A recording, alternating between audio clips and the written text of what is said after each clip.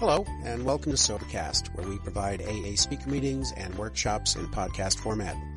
We're an ad-free podcast, and if you enjoy listening, please help us be self-supporting by visiting Sobercast.com, look for the donate link, and drop $1 or $2 into our virtual basket. We hope you enjoy the podcast. Have a great day.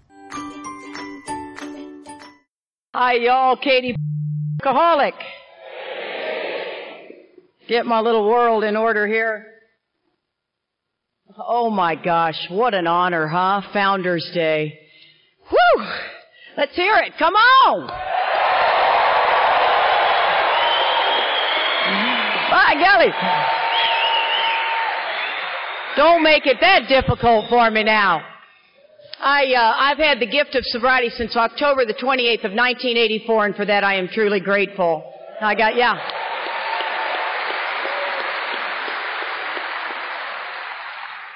I got sober when I was 26 years old. I'm 56 years old now and darn proud of it.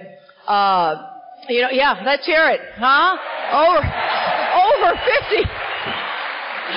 Anybody that's sitting in that wooden seat up there over 50 knows it, okay? I'm keeping an eye on you guys. Yeah, that butt will get sore. That's not a cuss word. I have been warned. No cussing. And I got to tell you something, I've been listening to other speakers and everybody has sent out a little cuss word here or there, but no, not me, They had to listen to 7 of my CDs to find one where I wasn't cussing, but who's counting? My son did leave me a message and he said, Mom, hey, listen, best of luck. I know this is a big honor and don't cuss. Thank you. But I'd like to thank Jeff. We met Jeff, and I had no idea he was as involved in Founders Day. And guys, this is such a big deal. I know you know that. And if you're the worker bee in Alcoholics Anonymous, this is no jamboree. This is no roundup. This is one step down from the international. And they do it every year. So, yeah, I'm telling you.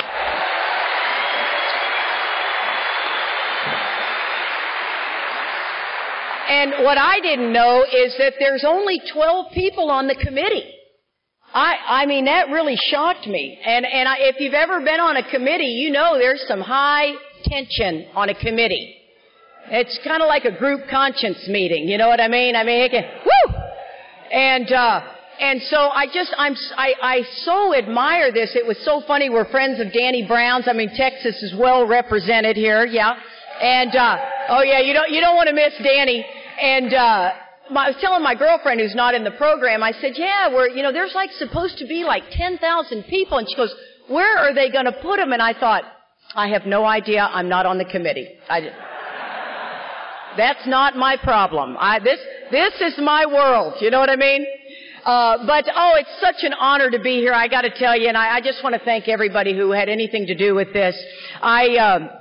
I've loved all the speakers. Oh my gosh, the old timers panel was fabulous, wasn't it? Oh, golly. I love that. I am in my 30th year, coming up on my 30th year, and I am an old timer, and I'm darn proud of it. Darn proud of it. I was going to point out there all the times I could have cussed.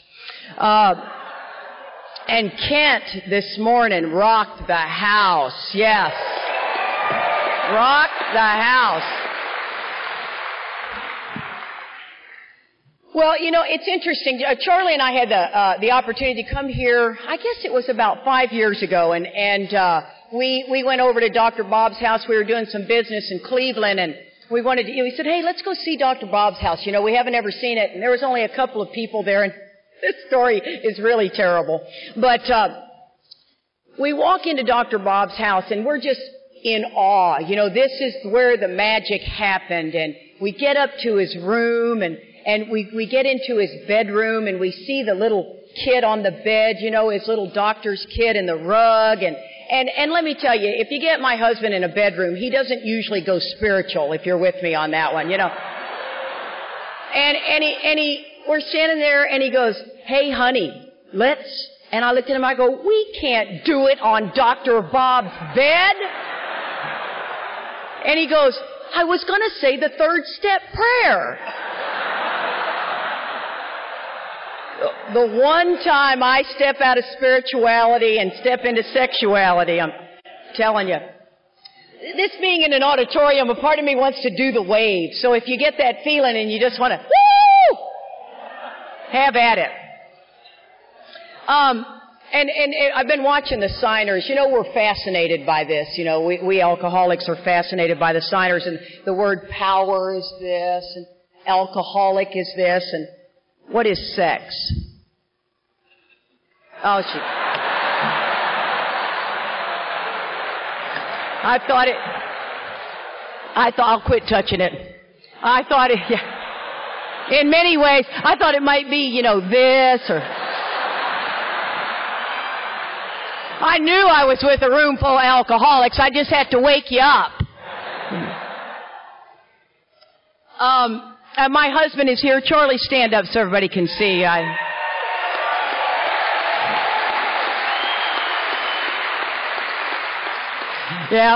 Charlie and I go way back. You'll hear in my story, you know, Charlie was a huge influence in saving my life. We were both in what we call untreated alcoholism in the rooms of Alcoholics Anonymous, and I'm crazy about you. I love you, and can't even start to talk about it. It makes me cry. But my home group is the Primary Purpose Group in Austin, Texas. If you're ever there, we meet on Tuesday nights at Faith United Methodist Church at 7:30. We'd love to have you. We study the Big Book line by line, word by word, week after week, and it really is a whole lot more fun than it sounds. It's interesting. We study the book. There's so many open discussion meetings, and that's fine and great and groovy. Trust me, I grew up in Alcoholics Anonymous. That's fine. But one of the things we do a little differently at Primary Purpose Group is we study the book the way the founders felt it needed to be written. So we discuss why the jaywalker is there, and why they put Fred's story there, and why this is here and that is here, and we agnostics is here. And we're not using our own experience. We're just kind of studying the text for the purpose of the text. And it really it just broadens my view. I'm clearly a girl who understands the Big Book today. That was not always my experience in Alcoholics Anonymous. I have been on every side of AA you could possibly be on, trust me. And I like the one I'm in today. I like understanding the book. Yeah, I like understanding the book. I had no idea that it had every answer to every problem. Shut up. It was like, really? I remember the first time I heard somebody reading the book after I had long-term sobriety, and I thought, are you sure that's in the Big Book of Alcoholics Anonymous?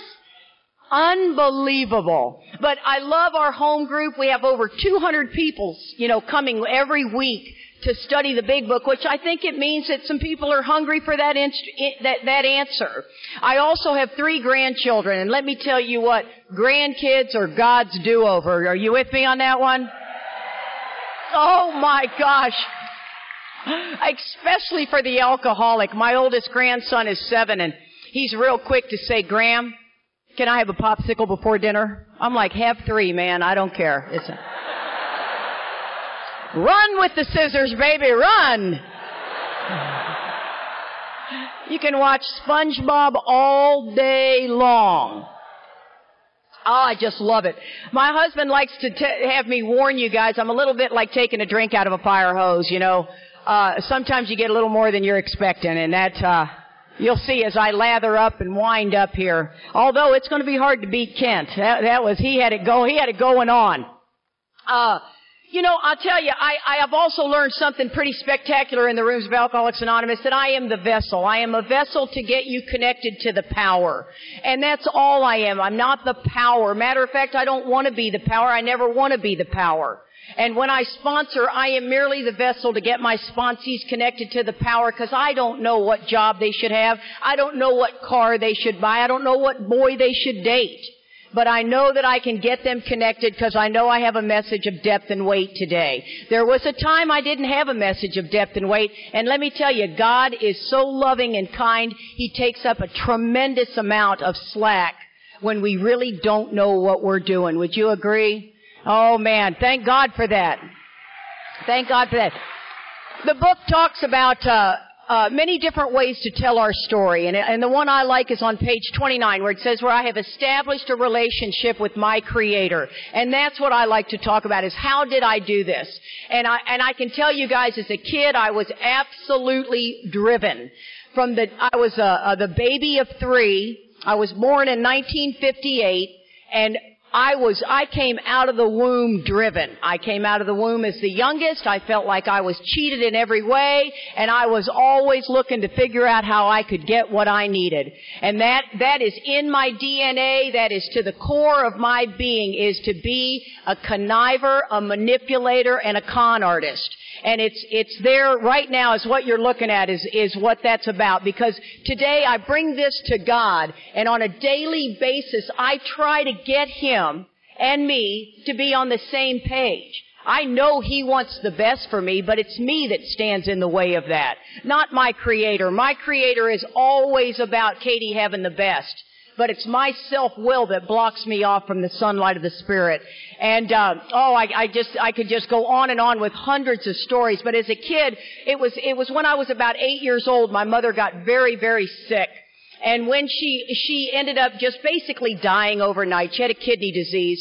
And when she died, my dad was at such a loss that he ended up remarrying 3 times in an 18-month period. Not afraid to close a deal, let me tell you. And in the process of that, we had 4 live-in housekeepers. So, because he was a traveling salesman, he'd also played for the NFL. And so what happened is I had 7 women come through my life in an 18-month period. And today, I would have swore to God when I came into the rooms of Alcoholics Anonymous that that's what made me alcoholic, because I believed something had to make you alcoholic. I had no idea that I was just bodily and mentally different than my fellow. And so when I came into the rooms of Alcoholics Anonymous, I really believed that if you would have been me, you would have needed a drink too. And today I understand that what that is in the 3rd column of a 4-column inventory. That gave me all my old ideas on life. That gave me my old ideas on women, on men, on marriage, on mothers, on fathers. And let me tell you, I got a heap of them. And they come up more and more because I believe in doing continuous inventory. But I can tell you something else that I didn't get. I thought Alcoholics Anonymous was for drinking. I really did. I believed it was for drinking. I didn't get this selfishness and self-centered piece. As a matter of fact, when I came into the rooms of Alcoholics Anonymous, I had a year sober. Oh, I think it's important that I tell you that my husband has 5.5 months less sobriety than I do.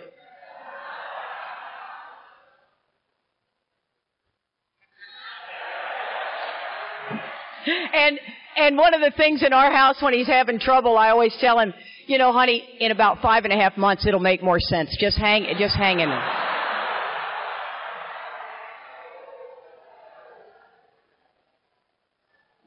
But I have to tell you, in early sobriety, we grew up together, Charlie and I. And I was married. I had chased a boy into the rooms of Alcoholics Anonymous, and Charlie became my best friend. I mean, like my brother. There was no energy, no sexual energy, no nothing. We played like brother and sister.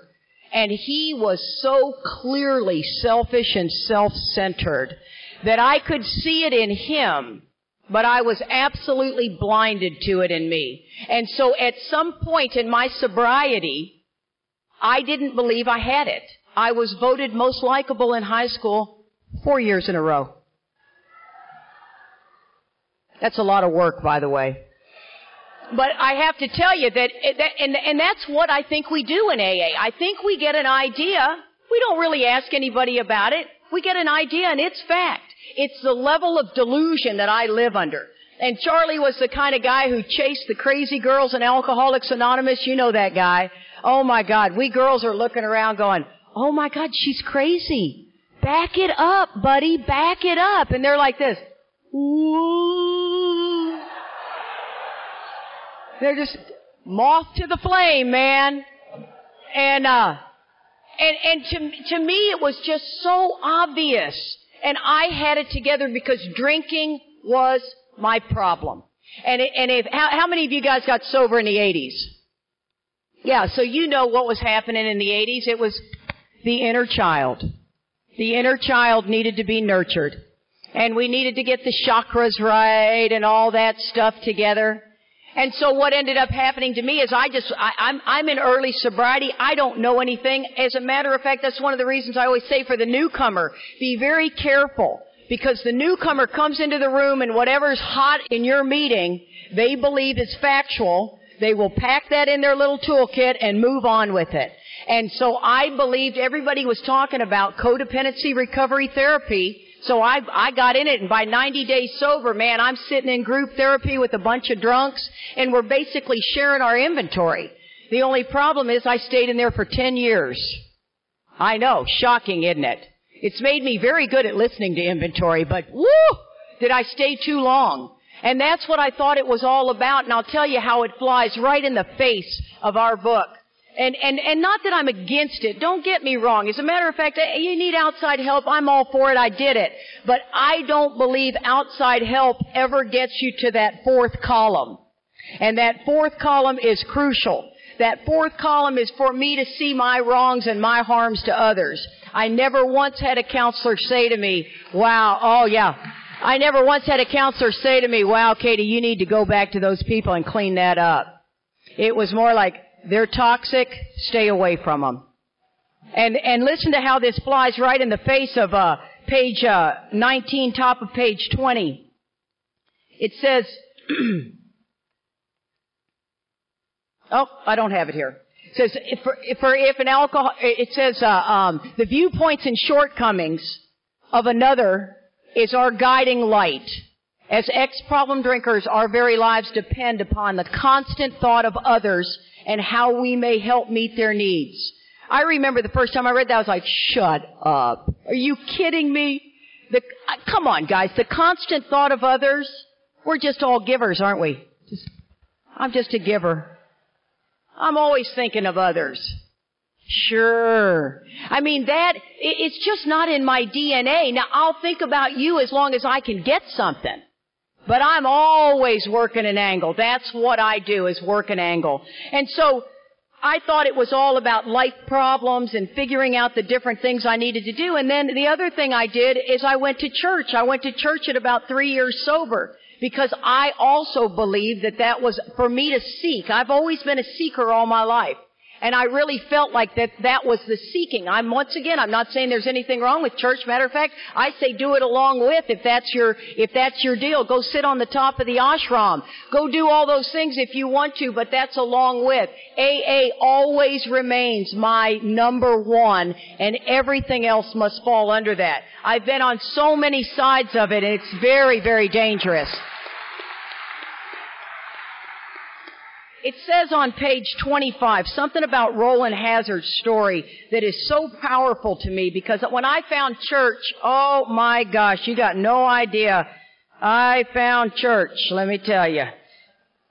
And it says when Roland Hazard was with Carl Jung, and Carl Jung was saying you need this vital spiritual experience.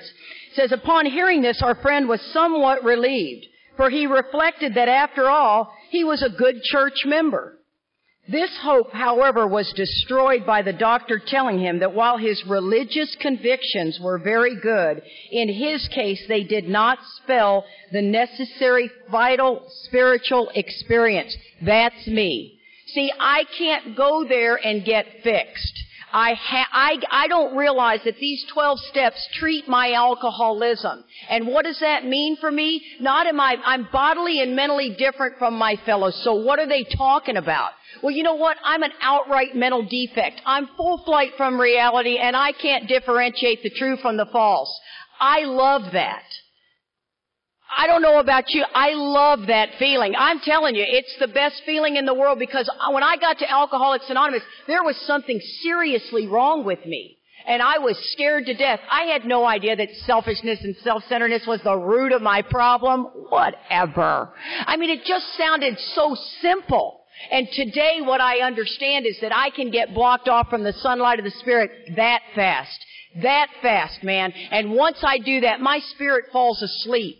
And I don't get that I've got to have this awakened spirit. For me, an awakened spirit personally is not much fun. To get awake means I have to swallow and digest a lot of chunks of truth about myself. before I can ever see anything objectionable and take it to God. Today it's just unbelievable. It's like Ebenezer Scrooge and the Grim Reaper pulling back that curtain, watching Tiny Tim. That to me is what this is all about, is for me to constantly keep an eye on Katie. And the best way I do it is through sponsorship. I mean, a sponsee will come to me and be my mirror image, and there'll be my opportunity for me to see Katie in the light that I need to see it. I'm telling you guys, I was the type of kid that I started drinking at 12, and I was no different than any other alcoholic. As a matter of fact, how many remember your first drink? You know why? Because it did something for me. It did something for me. My husband likes to say something like, do you remember the first time you ever had cornbread? No, because it didn't do anything for you. But that drink did something for me. And at 15 years old, I got in a big old fight with my dad, and let me tell you what, he said, either you mind our rules or you're out. And I left home at 15, never to come back again. I got a level of pride that is abnormal. I know that about me. I'm an alcoholic. And one of the things I can tell you is this personality that I have, this way that self-manifests for me, is that I'm the type of girl who, you scare me, I take a step forward. And when I take a step forward, I am more of an aggressive girl than not. But if self doesn't manifest like that for you, and you're more of the stealth flyer that flies low under the radar, you can't say anything if somebody stepped on your toes, doesn't make you any less alcoholic than me. It's just the different ways self manifests, and that's the importance of that fourth and fifth step in my life, so that I can understand what is blocking me from the sunlight of the Spirit. See, I didn't get any of this stuff. I missed the whole kit and caboodle. Now, I did the steps when I first got into the rooms of Alcoholics Anonymous, but I missed the whole piece of this selfishness and self-centeredness. And I thought that meant only when I was drinking. That's when it was really obvious. I mean, I was the kind of little girl who sat at the 7-Eleven to get the booze. You know, you were 12 years old waiting for the creepy guy to pull up. You guys know, I mean, oh, I always love the women are always like, oh yeah, I forgot about that. I remember the creepy guy. You know, and you gotta wait for the creepy guy to pull up, and then you gotta say, hey man, can you buy us some booze? You know, we're not the Girl Scout cookie sellers, right? We are looking for booze. And at 12 years old on our Schwinn bikes. And the guy goes, yeah, I sure can. By golly, I sure can. And the biggest amount of trouble was to lose the creepy guy, right? That's all our job was to just go straight into the woods, you know, because creepy guy was creepy. And I'm here to tell you, he's sitting in the room right now, isn't he?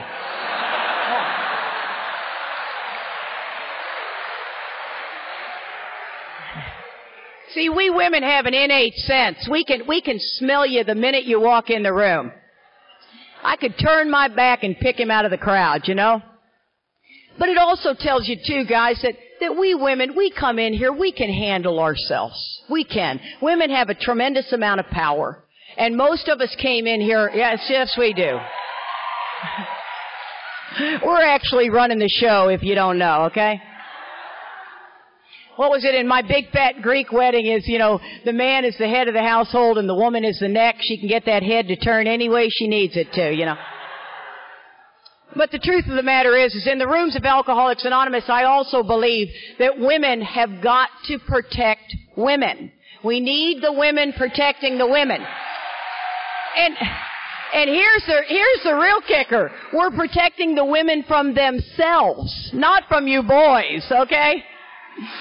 I remember I chased a boy into the rooms of Alcoholics Anonymous, and he had 6 years sober, and I had 10 minutes.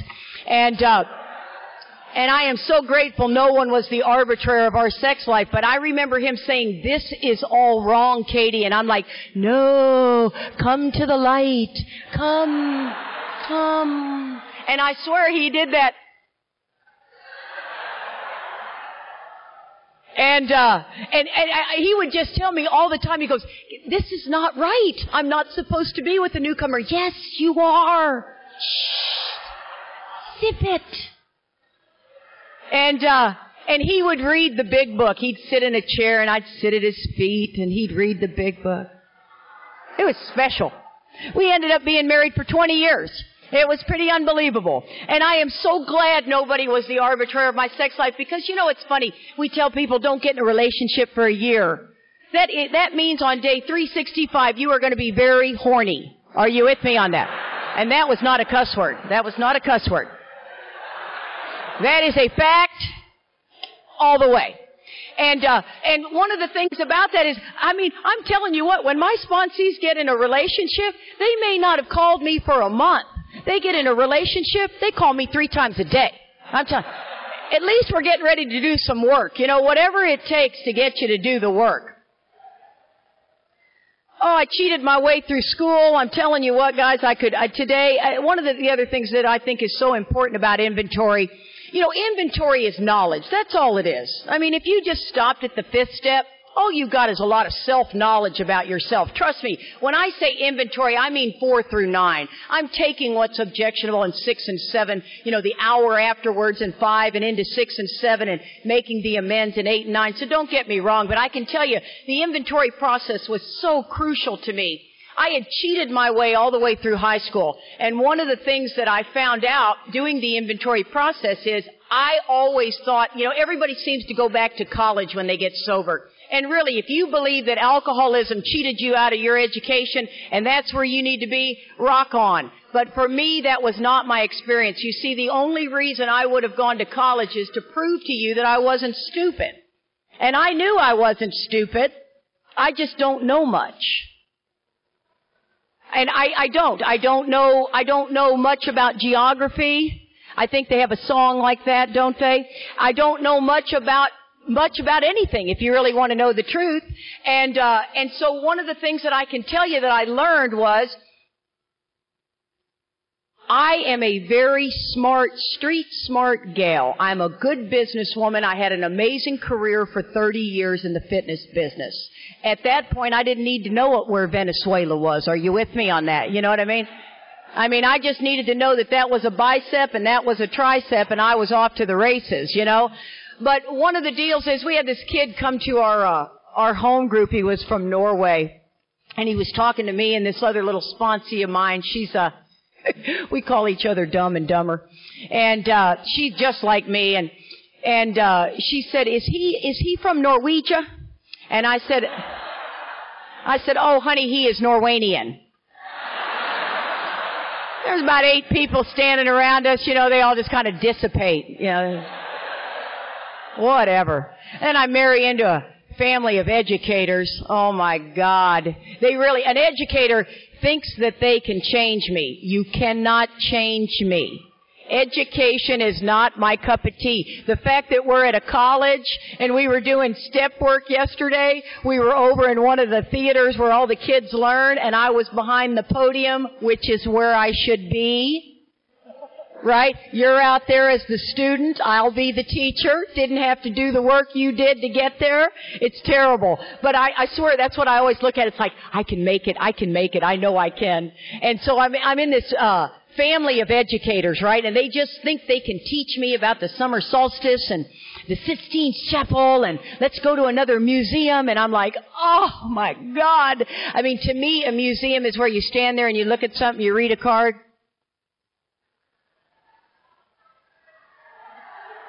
And the place is about this big. You go, no way, not gonna do it. My husband will say, I'll ask him, honey, how do you spell this? And he'll go, let's sound it out. Oh, yeah. Oh. So, somewhere in the 6th grade, it was like this. What are they doing, man? I got no idea. But I can tell you my qualifications as an alcoholic is when I start, I can't stop. And I can't stop starting. That's what happens to me. I'm a woman in Alcoholics Anonymous. I know incomprehensible demoralization. I had a 5-year-old child when I walked through the doors of Alcoholics Anonymous and I drugged that little girl in places she shouldn't be. I have a value system in place that tells me, stop it. For the women in Alcoholics Anonymous that raise children know exactly what I'm talking about. You look into the eyes of that child and you know it's wrong. And you gotta do it anyway.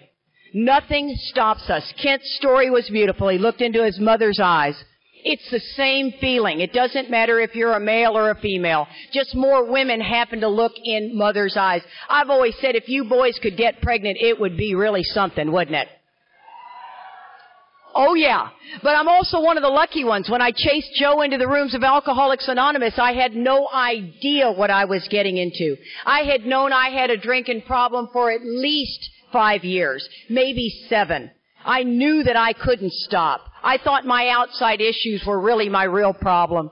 But the truth of the matter is, man, is I love alcohol. I love what it does for me. I have no idea. It's calming the beast of this self-centeredness.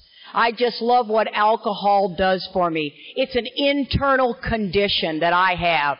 And so I chased this boy into the room of Alcoholics Anonymous, and the next thing you know, man, we're off to the races. I fall in love with you guys. I don't realize that the fellowship of Alcoholics Anonymous, I too had an old idea that alcoholics were the guys under the bridge with the trench coats. I walk in and I see people like you, and I'm shocked. I am shocked at my first AA meeting. There were 3 people in there I drank with. That's troublesome. You know, they hung out at the same bar I hung out at. And when they disappeared, nobody asked where they were. We weren't talking about AA. You know, it was 1984. That was not a hot topic. It seems everybody knows about Alcoholics Anonymous now, but it was not a hot topic. I got so heavily involved. I was on such a pink cloud for so long. I did the steps. I made the amends that I saw were crucial from the tornado. Joe and I were all about doing all the conferences. We threw ourselves into service. We were chairing meetings. We were doing everything, sponsorship, everything. And about 3 years, and I tell you, I sponsor half the country, it feels like. I could almost tell you when somebody's going to start to twist off with the failure of self-will. And it happens between 18 months and 3 years. It happens between 3 and 5, 5 and 7, 7 and 10, 10 and 15, 15 to 20. You'll twist off.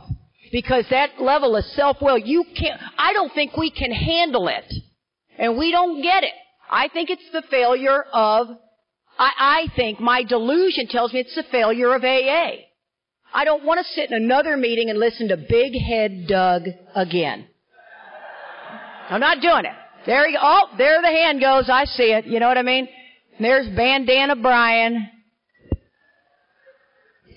And I start picking off the people in Alcoholics Anonymous, the only place that's going to save my life. And the ego and that separation tries to make me hate the only place that's going to save my life. And that's what I think ends up happening to most of us. I don't know anybody that I've ever met that said they came into the rooms of Alcoholics Anonymous and fell in love with every one of us from the minute they got there till now. I've written more inventory on AA members than I've ever written on my family members, you know. That's been my experience. So in about 3 years, I was a big seeker. I always wanted to seek something. I never knew what it was, but I wanted to seek something. And Joe says to me, hey, let's go to church. And I remember thinking, no, you know, I was raised Catholic. You know, they were speaking a Latin. Did I get it right, honey? Okay, I usually say something else. They were speaking Latin. It made no sense to me at all. I mean, the guy is doing this number in a foreign language. I mean, my biggest task was to flick a booger on my sister. You know what I mean? And, scored, you know? And, so, I mean, I didn't have any pros or cons about religion. I just didn't really get much out of it. You know, I always believed there was God, but whatever. I like to do all kinds of bad stuff. And so the other thing that was really interesting is when Joe said this, he said, no, Katie, you don't understand. This church is incredible. And it was a non-denominational church. They had the screens that came down, right? And you'd sing and you do the worship and all this. And we come walking in. It's all the young people. And I'm young, right? I'm only about, 30, 31. And we walk in and I'm like going, oh my God. And the next thing you know, man, we are feeling the Spirit. And I mean, from that point on, I turned into what I like to refer to as a Jesus freak. And I know you know that Jesus freak. Go ahead and look at him. And I mean to tell you, I got high on Jesus. And here's the problem. Some of you may be saying, oh my God, I can't believe she's saying that. Jesus, Jesus, Jesus, Jesus. Of course, I could say the Dalai Lama, and that really doesn't do a whole lot for anybody's, making the hair on the back of your neck stand up. But what I can tell you is I felt like I needed to come back to the rooms of Alcoholics Anonymous to help you heathens find Jesus. And therein lies the problem. Oh my gosh, and that's never good, never good. I ran every friend of mine in AA off except Charlie, and the arguments we would have is he goes, I guess I'm not living up to your Christian values. I'd go, no, you're not. And I'm telling you, Joe and I, we have a picture of us, we looked Amish. I even started wearing underwear. We alcoholics are like Mark Houston was, I love Mark Houston. He said we're like soybeans. We take on the flavor of whatever. We're the kind of personality that you need to be at the PTA, I can pull it off. I need to be at the motorcycle rally, I'm there. What do you need? Whatever you need, I can be it, 'cause I blend well. Are you with me? Come on, you got to realize. See, and that's the whole deal. The man on page 73 is beautiful. The man on page 73 wants a reputation he knows he doesn't deserve. I get ready to walk in somewhere with this. Let the show begin. I mean, that's what we do. Or you fly stealth in there. It's however you show up. My life is a parade. Let me tell you, I still have so much of that gotta have everybody like me thing all over me. And I love the fact that we have these 12 steps that keep me unblocked. I don't even know I'm getting blocked. I don't even know it until I become very restless, irritable, and discontented. And I'll tell you, my barometer is everybody's bugging me. People standing in the Starbucks line are bugging me. People here in AA are bugging me. I walk into my family, oh my God, are they bugging me. I'm telling you, I write inventory on my husband at least once a month. He also makes my evening review about 3 times a week. And you know why that is? It's because of me, not him. You see, before I know it, I've married the wrong man. I cannot tolerate that breathing in and out and in and... When did that start, Oh my God, the way he sips his coffee, are you kidding me? The 12 and 12 says we are incapable of forming a true partnership with another human being. Can't really even dress that up nice, can you? Can't put a little lipstick on the pig there, I mean, it is what it is. And so, if that's the truth, then I must do what the book is always telling me. I must get through 4 through 9. That's the triage. I like to look at it as triage. It's just stop the bleeding. I don't care if you got 15 years sober. If you haven't written inventory in a while, you haven't really been in the step work. You've done what I did, which is called meeting-based sobriety. 5 meetings a week, no step work, no pen to paper, very little prayer and meditation, no evening review. I didn't do an evening review for 17 years. I didn't even know there was an evening review. And so if you're not doing any of this stuff, we got to get you through the triage, man. We got to get you through the process to where you can begin the disciplines of 10 and 11. There's people sitting in these rooms that have been doing it all along. I didn't do it. It was not my experience. Joe and I got heavily involved in this church, and we ended up staying there for 3 years. Now I'm 6 years sober. He's 12 years sober, and all of a sudden we're both dying on the vine. And he said, what are we going to do, honey? And I said, I don't know. He goes, let's go back to AA. I said, I'm in. We go back into the rooms of Alcoholics Anonymous, same noon meeting that we used to go to. We look around, and I leaned over to him, and I said, oh my God, honey, we're home. We're with our people. See, this will always be my people. I will always feel really connected with the room. Oh, I'm telling you.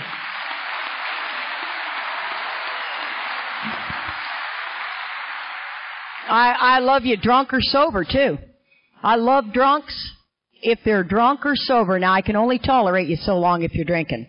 But I do love you drunk and sober. And so the next thing I know, I'd love to say we skip down the yellow brick road from that point on. Oh my God, it would be wonderful to say that. But what we did is we joined what I call meeting-based sobriety. I did not get that we needed to work the steps anymore. Nobody said that to me. I just didn't get it. So what I was getting out of the meetings, because we were doing about 5 meetings a week, was relief but not the freedom. See, the relief is what we get when we get to the meeting, but I wasn't getting connected to the power.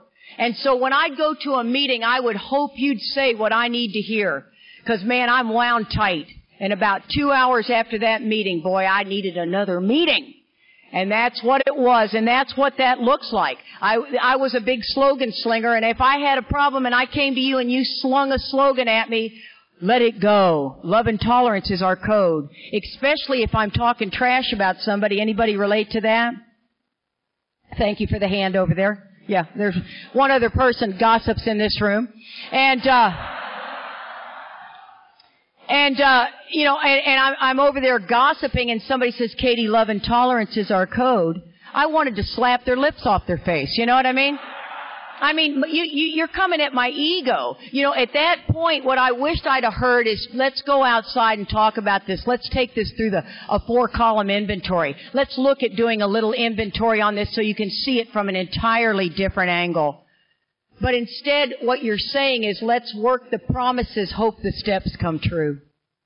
And that, to me, is not the way the book lays it out. The book has very clear-cut directions into what I'm supposed to do. If I'm sitting in a meeting today and I see somebody raise their hand and they are really angry, I'll go over there and say, hey, listen, you got a few minutes? Let's go outside.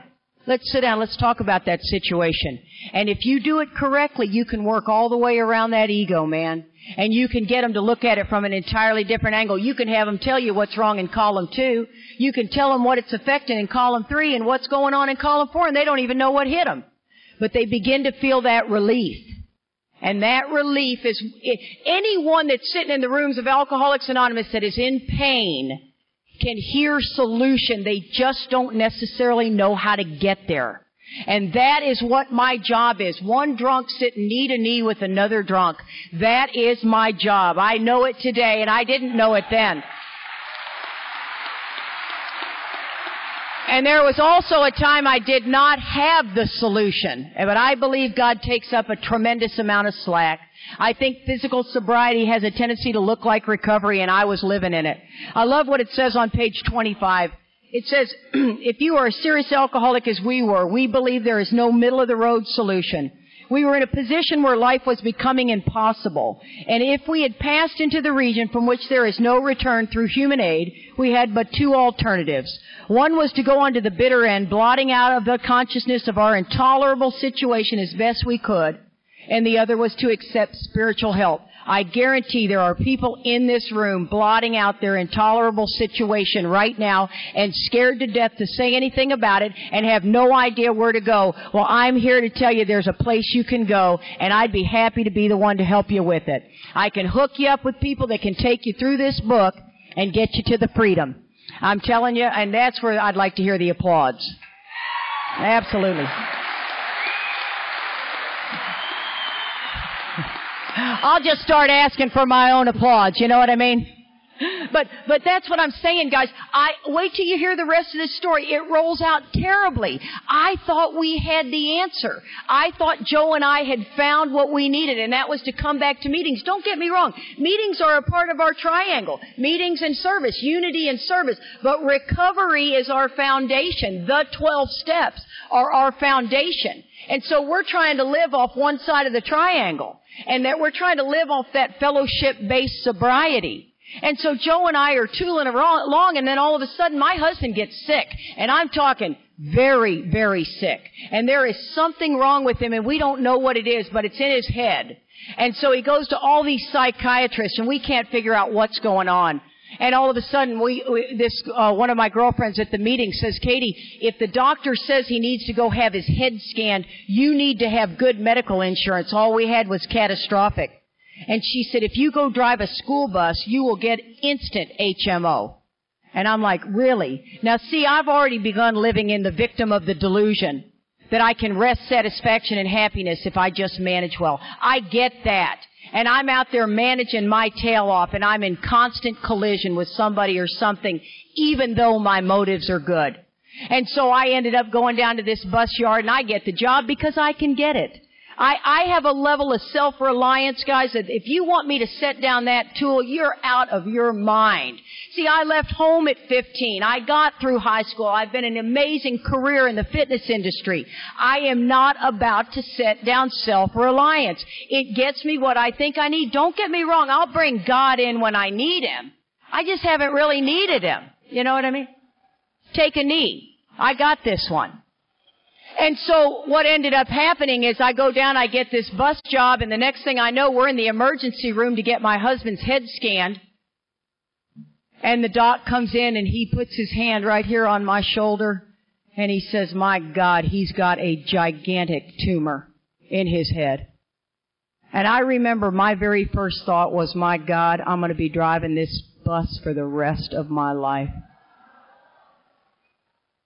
See, that's the level of self-centeredness I have. And that's the level of self-centeredness we have.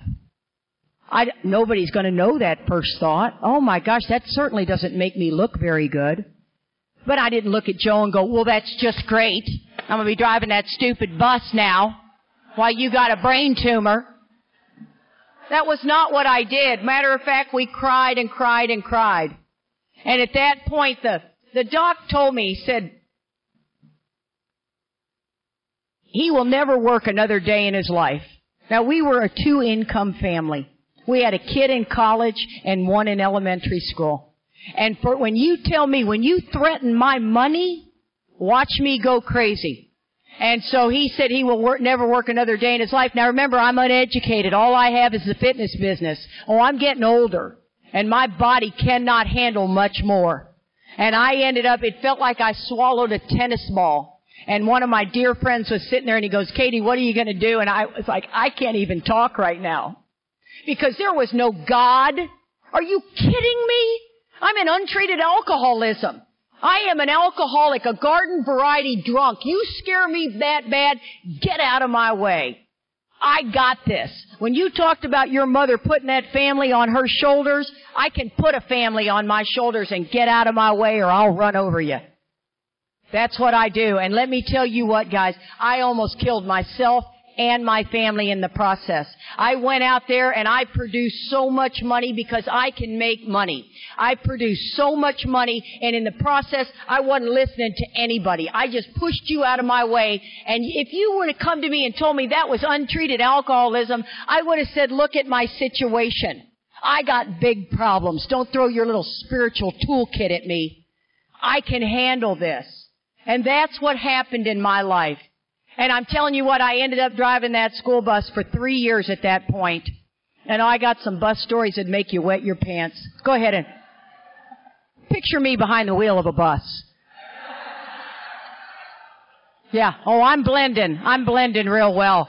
I got this guy in a BMW that will never forget me. I can tell you that. It was a fairly affluent neighborhood, and this guy in this BMW, you know how it is when you see a school bus, you always try to beat him. Well, stop it. It's a goddamn school bus, you know, full of children, and the bus driver's losing her mind, and this guy would see me, and he would see where the stop is, so he'd gas it to try to pass me, and he'd be flying past those children's bus stop. So he pissed me off so bad that there is so much power in that stop sign. I would just kick that door open. There was no bus stop there or anything, and he would just... And I swear, I'd look at him and go, who's got the power now, buddy? Yeah. And I swear, he'd always look at me and go, what is your problem? I'm like, you are my problem. But you know, he wouldn't pass that stop sign. It was beautiful. It was beautiful. Now, keep in mind, I'm in untreated alcoholism. I'm not running that past anybody. I'm doing what I gotta do to get by. One time the kids, it was fabulous. I got all these little boys were on the end of my stop. And it was, they're like the last 5 kids in the bus, and And they'd say, Miss Kate, take us down the hill. And there was these 2 humps, right? And then you had to come to a stop. And I drove a gas bus because it was fast. I didn't want a governor on my bus. I mean, I hauled ass. You know what I mean? I had places to go. And this bus job was strictly for the insurance. One day my bus check was 32 cents. Okay, so it was strictly for the insurance. And it was doggone good deal, let me tell you. But so you'd go down these 2 humps. And I'd tell these kids, I can't do it, man. You guys, I'm going to get in trouble if I do it. No, come on, Miss Kate, come on, Miss. Okay, fine. Everybody to the back of the bus. They all get to the back of the bus, and it was all boys, just in case anybody's panicking. And you can throw boys out the window and they're fine. You know what I mean? And I would go, okay, get ready, and I'd gas it, man, and we went over those 2 humps, and I got so airborne, it was unbelievable. And you look up in the mirror, and they'd be like, "Wah!" Oh my God. And I could shoot them 5 seats, man, you know, I mean, and all of a sudden you got to hit the brakes because the street stopped and you had to take a right. So I hit those brakes and all of a sudden the bus just goes, and I swear those kids are like this. And I go, what was that? And we all get off. I blew all 4 valve stems off the back end of that bus. Oh, yes, I did. And those kids were like rats from a sinking ship, man. They, pew! Oh, you know, I got to get on the phone. You know, the radio, it's like, turtle bus to base. Turtle bus to base. Base comes on. You know, our boss has a little walkie-talkie on his hip, and the maintenance guy goes, yeah, turtle bus, what's up? I said, man, Billy, I don't know what happened, but, all 4 valve stems just shot right off the back end of my bus. And you hear the boss go, what? So I'm not going anywhere, man. I'm dead in the water. And so I got to wait for the maintenance guy and the boss to come. And this is how that moment took place. They looked at the bus wheels. They looked up the hill. And they looked at me and said, you don't know what happened? I said, no, sir, I do not. I'm 15 years sober and I can lie like that. Because I can't lose that job. That job is everything I got. And I will lie to you if you scare me bad enough. Right out of my mouth. And what ended up happening, you know, is Joe, unfortunately, we didn't have this safety net. You know, on page 14 it says, for if an alcoholic fails to enlarge his spiritual life through work and self-sacrifice for others, he cannot handle certain trials and low spots. And I don't think trials and low spots have to be a traumatic brain tumor. I think they can be something as simple as losing your job. I really do. Heck, it could be just an overdraft fee. You know, if you're at the breaking point, you're at the breaking point. And Joe ended up relapsing with 23 years sober and died of a heroin overdose. So I have a situation now to where I'm going, are you kidding me? I mean, dies of a heroin overdose at 23 years sober? See, I didn't realize that we were in what I call untreated alcoholism. We did not have a safety net. Our grace ran out. And that's what's so difficult, is this grace period is really a time clock if we're not paying attention to the fact that we suffer from alcoholism. And like I said, you almost lost me. Thank God Charlie drugged me around. It was interesting. He was in untreated alcoholism. I was in untreated alcoholism. And I really believe God takes up tremendous slack when we're in untreated alcoholism. I think He takes up tremendous slack, period. But, oh yeah. And thank God. The beauty of that grace is what saved my life. And he had heard of a guy named Mark Houston. And Mark Houston changed our lives. How in the world I could sit and listen to Mark Houston and he could get past this ego? Because I think the more time we have, the less you can tell somebody with time. Because I have been sober for 15 years. What can you tell me that I don't already know? And I think it's a very, very dangerous place. I began to understand this second surrender. I got a sponsor that was in untreated alcoholism herself. And I'm telling you, here's the beauty of how God works. He took her and through me made her dig deeper and deeper into the book and saved her life while saving my life. Who would have figured that one? And I'll never forget, it's about 18 months after Joe's died. I am losing my mind. I am in these bedevilments like nobody's business. Let me read these bedevilments. They were read earlier today, but they're worth reading a lot. Page 52. We were having trouble with our personal relationships. We couldn't control our emotional nature. We were prey to misery and depression. That's really self-pity. We couldn't make a living. We had a feeling of uselessness. We were full of fear. Today the term is anxiety. We were unhappy. We couldn't seem to be of real help to other people. I had had 3 blow-in-the-bag anxiety attacks in sobriety. I'd never had an anxiety attack in my life. You were talking about them. Unbelievable. Nobody was more scared than me. And you're going to tell me that that's alcoholism? Move out of the way. I had no idea. And I really believe what ends up happening is when we're sitting in this dangerous place, we could do something as simple as getting a root canal. We go in, we got the malady is all over us, we don't know it, we're going to meetings, we hadn't touched a step in years, and all of a sudden the doctor says you need some Vicodin. And I say, you know what? I sure do. And the next thing you know, man, I'm off to the races. I'm rescheduling more dental work. Because that's what we do. We lose more people behind pills today than anything. And I think trust me,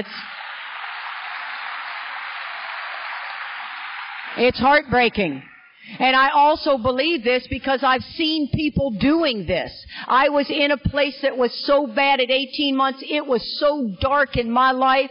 My son had already lost his father. My bedroom was so dark I couldn't get out of bed. I mean, I was in the worst place I'd ever been, and he'd open the door and I would scream, "Shut the door! Leave me alone!" I had no idea I was scaring that boy to death. He'd already lost Mom. Dad, he's getting ready to lose Mom. And I'm 15 years sober, guys. I'm supposed to be the one holding it together. I'm supposed to be the spiritual one. There was no spirituality in my life at all. And I call this sponsor of mine. She's brand new with me, And I said, Marty, you're not going to believe this. I am just really struggling here, yada, yada, yada. And she says, Katie, do me a favor. I want you to read pages 60 to 63 in your big book. And I'll tell you, I didn't even know where my book was. That's never good. Just take a moment to think if you know where your book is. Huh? Just saying. And I opened that book to page 62. And it said, selfishness and self-centeredness, that we think is the root of our trouble. Well, I'm the kind of girl who picks that phone back up and calls her and goes, what are you talking about? You just told me to read the book. I was looking for the part that said some of us have it harder than others. And she said, oh, honey, there's a fine line between sorrow and self-pity. And I believe you stepped into it. And for some reason, I was able to hear it, guys. I'm telling you what, when she started explaining that third step to me, see, I'm a self-seeker even when trying to be kind. I'm a producer of confusion rather than harmony. Where did I set the ball rolling? It never occurred to me. I really thought life was coming at me. It was coming from me. It is in my DNA to be this self-centered. Without these steps on a daily basis, Mark used to say, turn back to the line, awake and aware, awake and aware. My spirit falls asleep so quickly that I don't even know I'm asleep. I'm asleep dreaming I'm awake. And I get back in that constant collision without ever knowing it. I'll tell you, I got a few more minutes left, and I got to tell you a couple of things that I've noticed, and it's from my own experience. I was with Charlie's family at Christmas time, and you know how family is. Yes. And family can be challenging when you're around them during the holidays, and I found a game called Candy Crusher. Oh my God. And I'm not a big gamer, okay? I'm not a Facebooker. I'm not a gamer. I don't pick my phone up every 2 seconds. And I found myself involved in this Candy Crusher on a level that I could not believe it. It's the type of game you can pick up for every 15 seconds. You know what I mean? Play it and set it down. And at that point, one of the things the book is talking about is peace of mind. that I could be in the moment where God is. And I found myself picking that game up every chance I got. And I heard the still quiet voice say, "You're in trouble." And let me tell you something, I was so grateful that I heard that still quiet voice. I was doing Candy Crusher for 3 days. And to set it down, it took me a month to get over it. A month where I wanted to pick it up. I'd sit next to somebody on the airplane that have it, and I'd have to look, oh, no.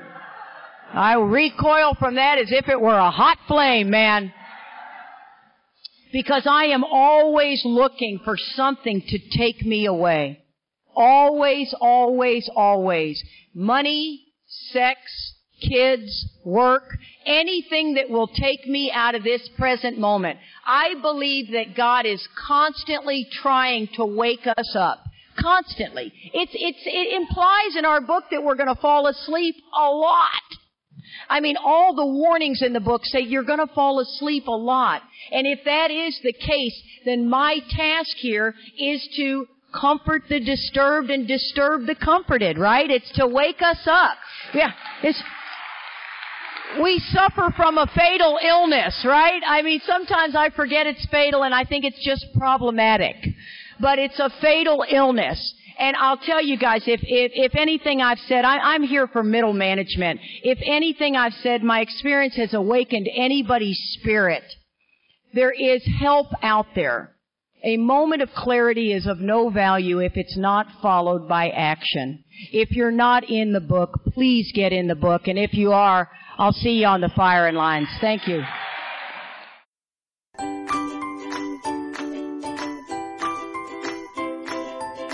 Thanks for listening. I hope you enjoyed the podcast. Sobercast is ad-free, and we'd like your help in order to keep it that way.